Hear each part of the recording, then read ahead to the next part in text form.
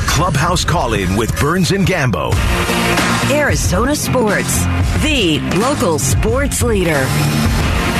Welcome back to the Burns and Gambo Show, the flagship home of the Arizona Diamondbacks, Arizona Sports, the local sports leader. D-backs and the Padres wrapping up their two-game series today. Joining us right now for our weekly player interview, new member of the Arizona Diamondbacks, hit the go-ahead home run in the top of the ninth last night.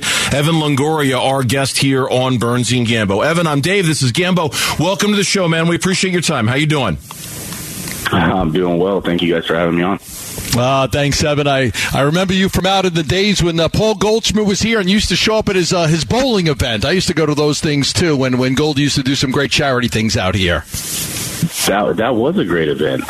Yeah, I mean, obviously we love supporting the guys. I've been living in Arizona for, this is going on 14 years now. So when I had the opportunity to sign here, I was obviously very excited, and hopefully we get to do a little bit more of that. Hey, before we talk about the game last night, your home run, your adjustment to Arizona, I want to ask you about what the Diamondbacks did with Corbin Carroll, because one of the first guys I remember signing a big contract at a young age was you with the Tampa Rays. I remember you signing that deal. Now you're seeing the Rays still do it. The Braves are doing it. Seattle did it. Go through the pluses and minuses to me. When you're at a young age, you get that security, but you give up the chance for maybe some bigger contracts. What did you like about getting that deal done early?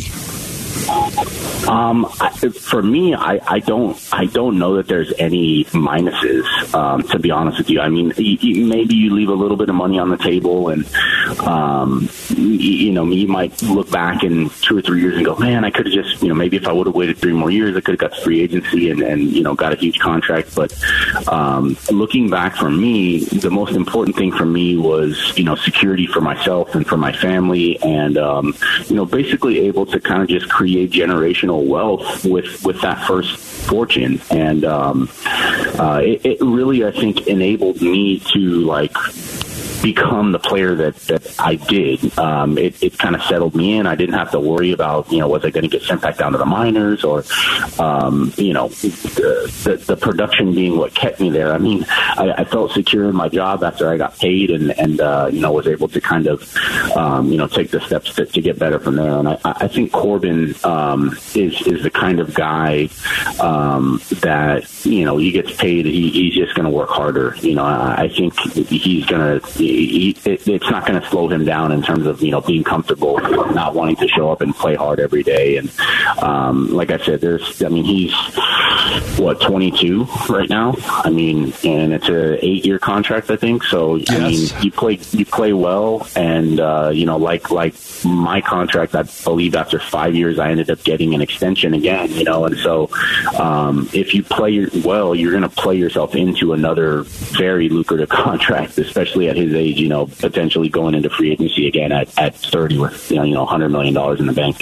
Is it the way to do business when you're a lower to mid market team like the Rays, like the Diamondbacks, like Seattle? Is that the wave of the future, to kind of a little bit of a risk and gamble, but instead of losing guys, when they hit that free agency, you could maybe have them for 3 or 4 more years if you do the contract earlier. Do you see this trend continuing in baseball? Yeah, I mean, look, I don't think it has anything to do with, low or mid-market teams. I think every team is trying to do this. I mean, look at what the Braves have done, with all of their young players. Some guys obviously may command a little bit more money. I mean, I think Corbin Carroll is that guy. He got paid, I think, what he deserves. I mean, he's a special guy that I think has the ability to be a generational talent. And the Braves have done that, with guys like Acuna and Riley and Spencer Strider and Michael Harris. And so, whether you're paying, maybe a little bit of a discount to try and keep somebody who's young and you may be prospecting on, or it's a young guy and, that they're going to be, this special player, you may have to pay them a little bit more. But I think it's the way to keep a team intact for a long time and potentially get maybe a little bit of a discount on the back end.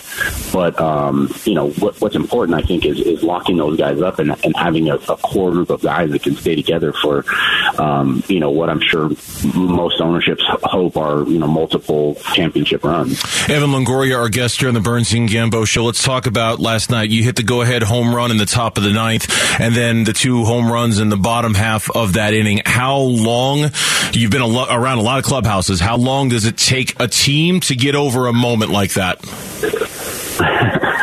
Hopefully it's about 12 hours or whatever it was.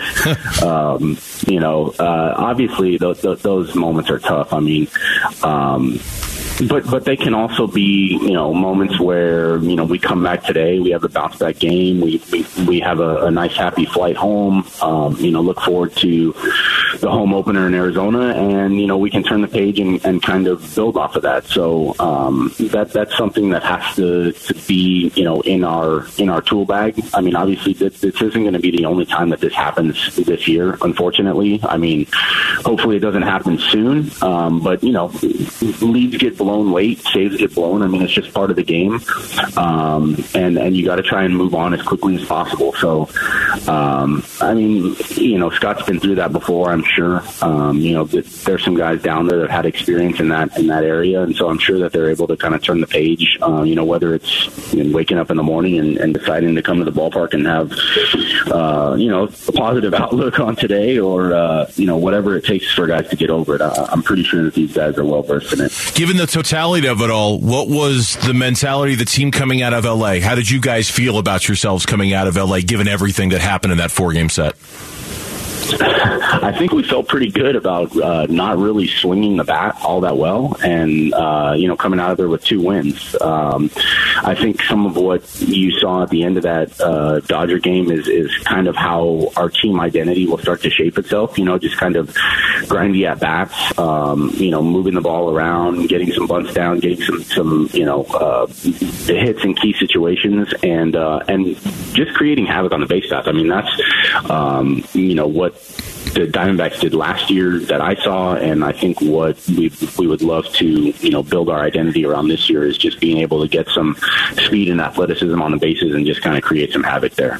Yeah, how rare is that in baseball? You were with the Giants last year when you got a chance to see what McCarthy could do and what Corbin Carroll could do, and just the speed, and Alec Thomas, the speed on this. We always talk about the Cardinals with Whitey Herzog in the mid '80s because they're very reminiscent, but it's rare to see a baseball team have that ability with all these different players that can steal bases, go from first to third, first to home. It's a good weapon to have. It definitely is. I mean, and like I said, I know that as a group we talk a lot about, that being, what we want to do and how we want to set the tone on the bases. And it also shows up. I mean, this is probably the fastest infield, from right to left, or I'm sorry, outfield from right to left in the big league. So, they're contributing on both sides of the ball, and it's a huge plus for us as a group. Evan Longoria, our guest here on the Burns and Gambo Show. Let's talk about your reasons for coming to the Arizona Diamondbacks. And I know you've covered this before. It was part proximity, part role, part the level of the team and where they had risen to. How did you kind of weigh all that when you made your decision? Yeah, I mean, you hit it all on the nose. It's right around the corner from my house and where I've lived. I loved what I saw from the other side for the past 2 or 3 years. Just the talent that was coming through the organization and the strides that I felt like the team had made. Getting better and being more competitive. Not only within the division but in the league overall. And I thought that this would be a great fit for me, just to be, not only contribute while I'm on the field and playing, but also, trying to, learn these young guys and learn what they need and try and, help them further their careers and just be like a mentor, so to speak, to help them, get better and us get better as a group. Evan, we appreciate the time. Thank you very much for coming on for a few minutes. Best of luck the rest of the season. I'm sure we'll catch up with you at some point in the future this season. But good luck. We appreciate it. All right. No, guys. Thanks. Thanks, Evan.